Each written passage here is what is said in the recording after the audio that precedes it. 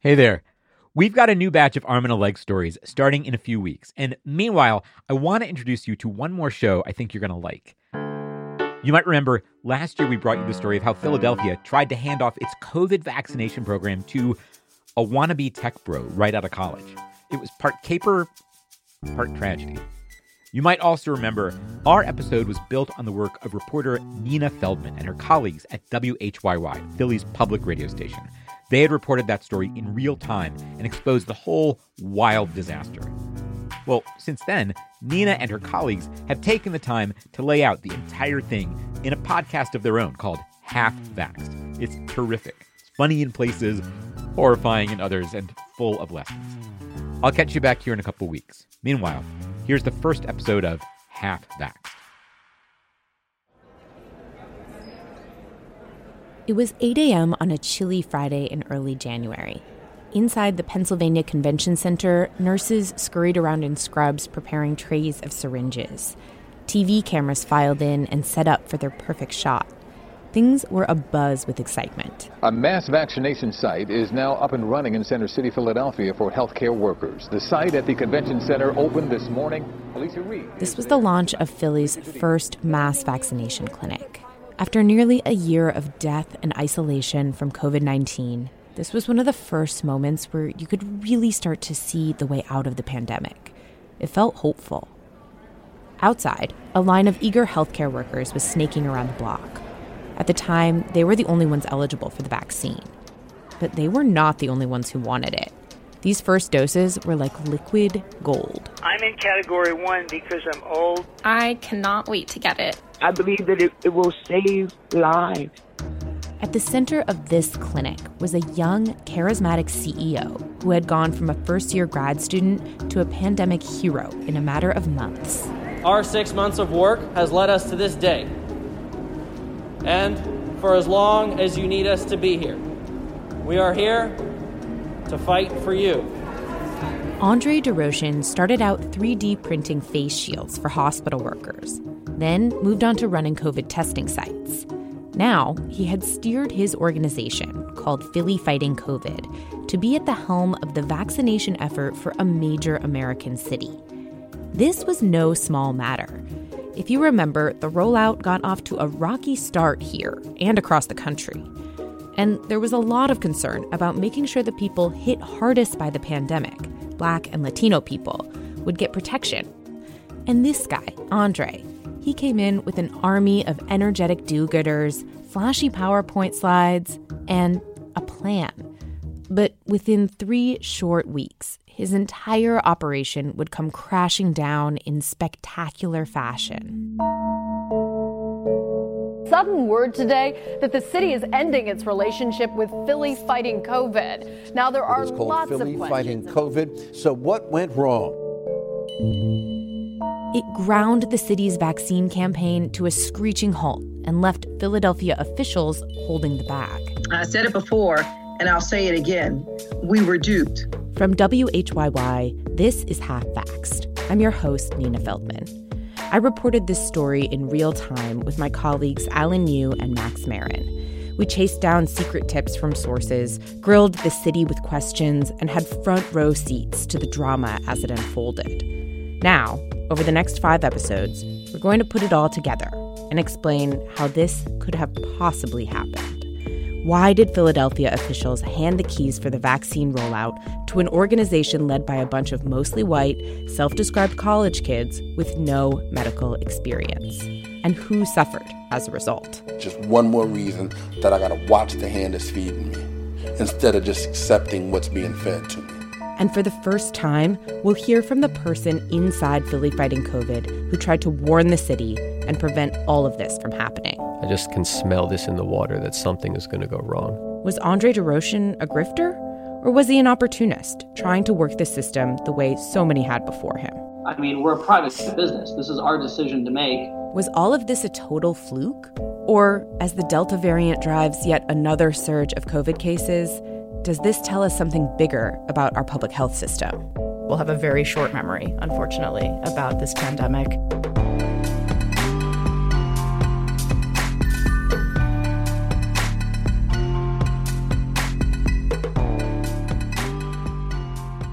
So how did the city end up working so closely with Philly fighting COVID? What did health officials see in them? They saw what Amanda Hughes saw, a young, scrappy group with a can-do attitude and a drive to help.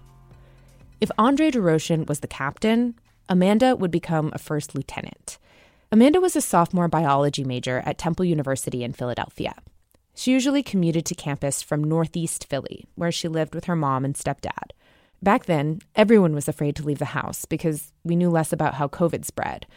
Amanda's only escape was a daily trip to the tiny airport right near her house. She'd throw on a mask, hop in her car, and drive.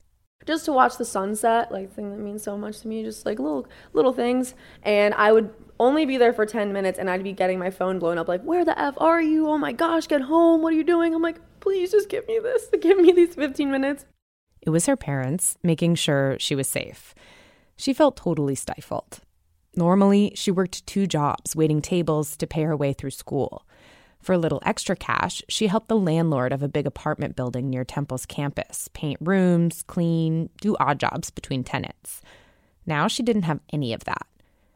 Amanda had always wanted to do something bigger than herself, and the pandemic seemed like the perfect time to jump into action.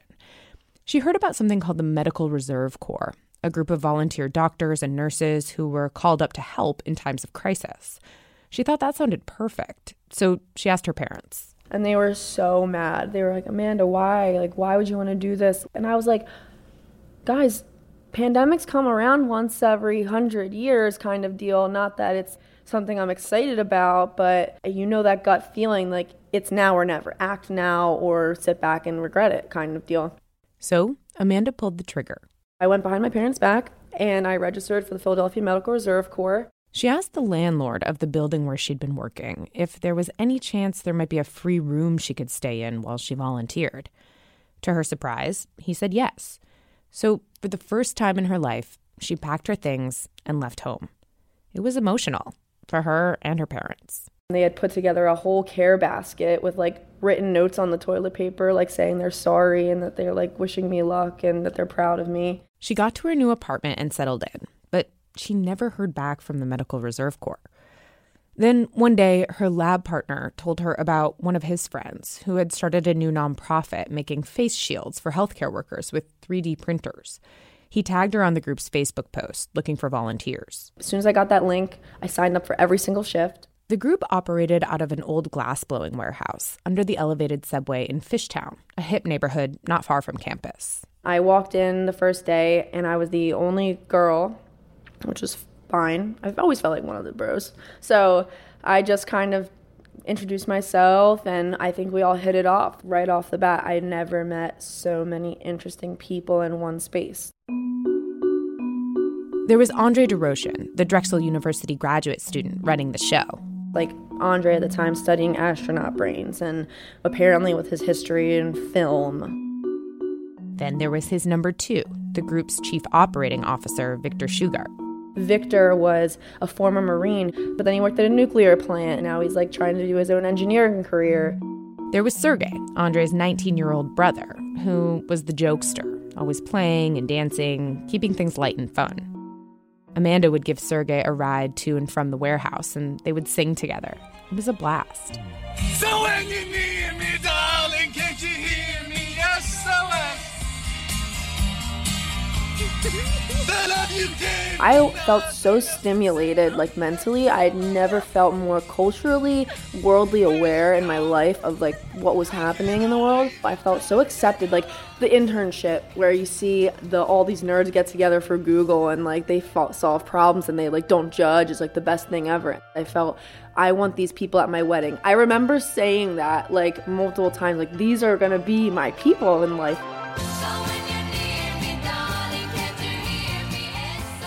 As the summer wore on, there was less of a need for PPE, so the group started talking about what else they could do. We would just start brainstorming for fun, like about different world issues, like all we have is time. And we like, oh, did you hear like testing's apparently like really hard to come by? We were like, what can we do? And all these engineer brains and stuff were like, oh, maybe we could make test kits. As they looked into it, they learned it might be hard to manufacture the kits themselves, but they could administer them. They got on a call with Quest Diagnostics, one of the 2 major American labs that were processing COVID tests. Quest explained how it could work. You don't have to do anything but collect the materials, provide the testing, and that's it. So you're like, wow, like that would work out. Like, how is this covered? Like, we want this to be a free testing site. And they're like, well, like they have the CARES Act right now that is supposed to cover these pandemic costs. So instead of billing insurance, we would just bill the federal government for the CARES Act. That's actually amazing. Like, why aren't more people doing that? Amanda says they figured that must mean there was a real gap in testing. They could be the ones to fill it. So they got to work. I sat down and had a map up on my laptop of Philadelphia, and I called every building that had a parking lot that I could see from a Skyview map. Churches, schools, whatever. Finally, she made contact with someone at the Fillmore, a live music venue shut down because of the pandemic. She and some of the others visited the site, and pretty soon they were up and running.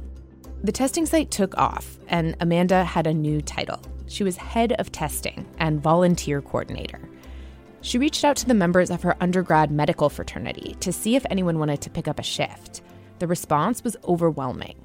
Annabelle Alvarez was one of those volunteers. You go there, you're helping people, but you're having fun. You're enjoying what you're doing. And it was just like, who would not want that? Like, it was a job opportunity that everyone wanted to do. Annabelle was also pre-med at Temple. She says it was refreshing to be around students who really wanted to get out there and help during the pandemic. Philly Fighting COVID emphasized that the testing was for underserved communities. Back then, free testing without an appointment was not that easy to come by. Plus, she says, it looked great on her resume. It was like almost like a ticket into schools or a ticket into jobs and stuff like that. Like, if you told them you worked, volunteered there, people would be like, oh my God, that's amazing. Like, you're a hero, like all that stuff. And it was fun. On her first day, Annabelle says Andre gave everyone champagne at the end of the shift to celebrate. She was supposed to be reimbursed $10 for a HIPAA certification. Andre didn't pay her, but he did offer her something. He just gave me a bag of coffee. But at the time, I was like, that's so funny. Like, he's the boss. Like, that's chill. He's giving alcohol and coffee. It's like the best job ever. I mean, I don't have this in my hospital, alcohol at the end. Like, gave me a whole thing, a handle of vodka, and I was like, this is lit. Like, I'd come home and be like, guys, look what I got from work. For the record, the vodka wasn't totally random. It was because Philly Fighting COVID had an arrangement with a vodka distillery nearby. They would test their employees and in return got vodka for their workers. Anyway, Annabelle says Amanda was truly the wheels of the operation. If you had any questions, you would text Amanda. She was like the mom between classes, dropping people off, picking people up, dropping food, all that stuff. She made sure volunteers were trained and properly certified and that everyone was where they were supposed to be when they were supposed to be there. She gave them a ride to and from the testing site and let them rotate through her car to take their classes on Zoom. And the testing site operated like a well-oiled machine, and one gaining steam. Sometimes they'd test more than 200 people a day. Soon, the city of Philadelphia took notice. One day over the summer, a woman named Colleen Tingey from the city's health department emailed Amanda to learn more about their operation. She wanted to include Philly Fighting COVID on a citywide map of testing sites. They set up a call. That was an honor to be recognized. Like, wow, we were going to be, like, this is a officiality kind of mark for us. On the call, Colleen asked if they wanted to apply for city funding. At the time, Andre was paying for Philly Fighting COVID out of pocket. So Amanda, Andre, Victor, and a few others drafted a proposal for city funding to test underserved populations. They were shocked when they actually got it.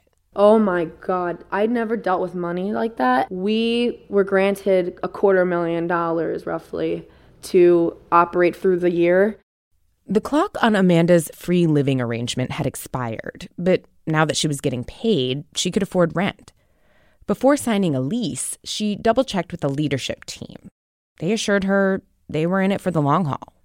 Now, she was too. When we come back, Andre starts to think big, like Elon Musk big. This is Half-Vaxxed.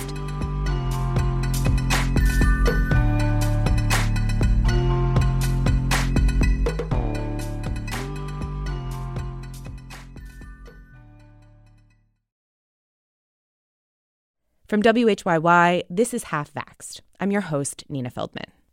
Now that Philly Fighting COVID had funding from the city, they could bring on people with actual medical experience to help them expand. Jose Terradas had been an emergency room doctor for 10 years. But when the pandemic hit, he didn't feel safe in the hospital where he was working. There was limited PPE, and he ended up getting sick. He had to isolate from his wife, who was pregnant at the time. It all felt so high risk, and so he left. Now, he wanted to make up for lost time. He wanted to help protect the most vulnerable during the pandemic, especially Latinos. You talk about how patients do better when their practitioners speak their language and understand their culture. So, all these things were just lining up. As a requirement for their city contract, Philly Fighting COVID was supposed to offer testing to underserved populations. Usually that meant Black and Latino communities where testing rates were low and COVID rates were high. So far, though, they had only set up at the Fillmore, which is in a mostly white, gentrified neighborhood. This was where Jose thought he could help. He was really impressed by the dedication of these college students. Some of them had taken semesters off to do this. They worked so hard, many of them for no pay, and were able to be quick and nimble in ways that larger organizations like hospitals just couldn't be. It's Philly at its core, right? These undergrads, these people that you would never think that necessarily would be able to stand up what they're doing, and they're doing it. So the underdog story was pulling at me, and when I would describe it to people, that's what it was. He felt like the group's energy, combined with his expertise, would mean they could actually get things done. I remember one of them telling me, you're the piece we're missing of making this work. Meanwhile, Philly Fighting COVID's CEO, Andre DeRochen, was inching farther and farther away from the day-to-day operations of testing and was angling to get more involved in the city's plan for vaccine distribution, the next step in getting out of the pandemic. He'd made contacts at the health department from his testing contract, which he then used to connect with the people running the city's Vaccine Advisory Committee. That committee was a virtual room full of researchers, doctors, hospital administrators, a whole range of experts thinking through the messaging and logistics of the city's vaccine rollout. It was led by Dr. Caroline Johnson, the deputy health commissioner at the head of the city's COVID-19 vaccine response. Allison Buttenheim is a researcher at the University of Pennsylvania who studies how to get people to take vaccines, and she sits on the committee. During one meeting, Allison was suggesting some behavioral science strategies that the health department could use to increase vaccine uptake. And Andre started privately messaging her. I'll say I was impressed with his grasp of behavioral science. He'd obviously done some reading, some Googling at least. His ideas for how to run the registration process, the pre-reg process, made sense. He wanted to sort of capture people's enthusiasm even before there was good availability, wanted to make sure they had a long, roster of people that they could immediately ping when vaccine was available. That all made a lot of sense. Allison wanted to collect evidence on which types of messaging worked best to get people vaccinated.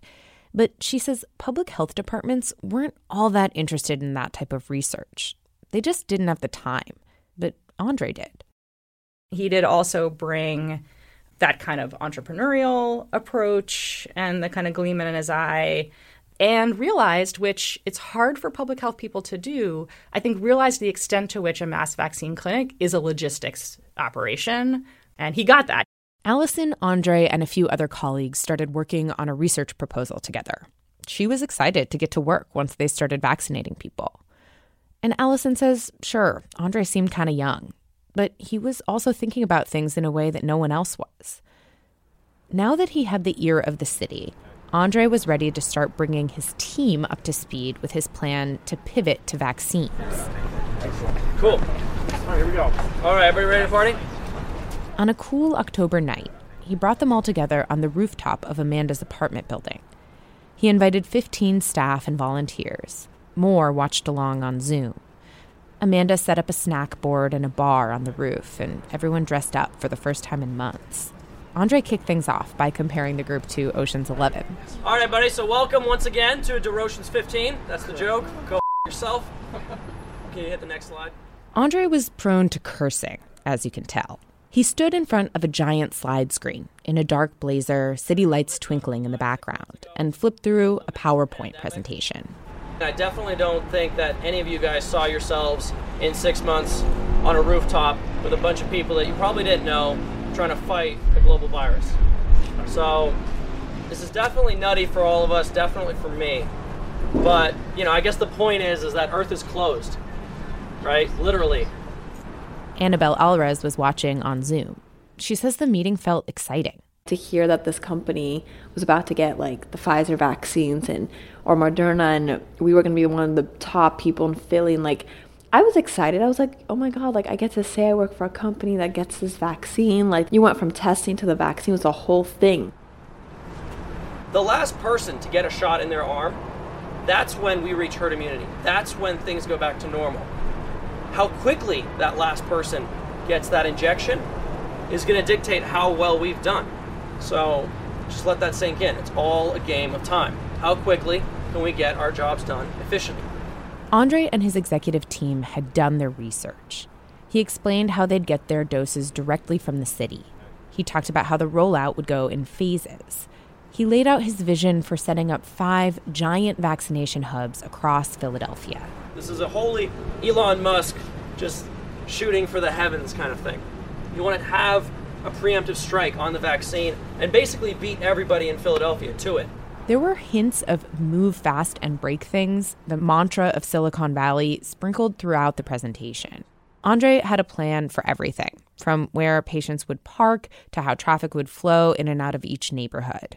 And he had a plan for the money. I remember he went through the slides, and one slide he was like, okay, this is the most important slide and the one I know all of you guys are most excited about. And it was like, how are we going to make money from this? Now this is the juicy slide. How are we getting paid? That was the moment I was like, what in the world? Like, this is a nonprofit. Like, how are you going to make money from this? To be clear, even nonprofit organizations in medicine have to get paid to keep the lights on and pay their employees. A lot of nonprofits even have a saying, no mission without margins. And making profit in healthcare is common. Tons of hospitals, pharmacies, and pharmaceutical companies, including the ones that made the COVID-19 vaccines, are highly profitable. But Annabelle says this was the first she'd heard about money from Philly fighting COVID. It surprised her. Here's how Andre explained it would work. We're going to be billing insurance companies $24 per vaccine. In the United States, the COVID-19 vaccine is free for anyone who wants it. Patients aren't expected to pay anything at all. The federal government gives the raw materials to hospitals and clinics for free, like syringes and vials full of vaccine. But the clinics and hospitals are allowed to bill insurance companies or federal programs like Medicaid or Medicare for their time. That's the $24 Andre is talking about here. Andre wanted to vaccinate more than 1 million people at 2 shots each. I just told you how many vaccines we want to do. You can do the math in your head. As long as he kept costs low by using volunteer labor and partnering with locations that would let him use space for cheap, Andre's plan could indeed bring in a lot of cash. But that would only really work if Philly Fighting COVID operated on a massive scale. That's why Andre had his sights set on some of the city's largest venues, stadiums, arenas, and the Pennsylvania Convention Center. Our 6 months of work has led us to this day. But who was bankrolling Andre's noble fight? I can't actually tell you those specifics, but I can tell you it's a really nice Mercedes. Soon, money starts to rule everything around Philly Fighting COVID. That's when I started hearing people talking about like how much money they're going to make and how rich they're going to be. And the 6th largest city in the country buys into a plan crafted by a 22-year-old grad student with a fake-it-till-you-make-it philosophy. It was basically just exude supreme confidence that even if you've never done this before, make it seem like you've done it 1,000 times. That's next time on Half-Vaxxed. Half-Vaxxed is reported by me, Nina Feldman, along with Alan Yu and Max Marin. Our producer is Buffy Gorilla. Our engineer for this episode was Al Banks, mixing and sound design by Charlie Kyer. Original music by Max Marin. Our editor is Katie Culinary, with help from Danya Henninger, Joanne McLaughlin, and Mike and Scott. Special thanks to Anne-Marie Baldonado and Dan Gorenstein. This podcast is a production of WHYY and Billy Penn. Subscribe wherever you get your podcasts.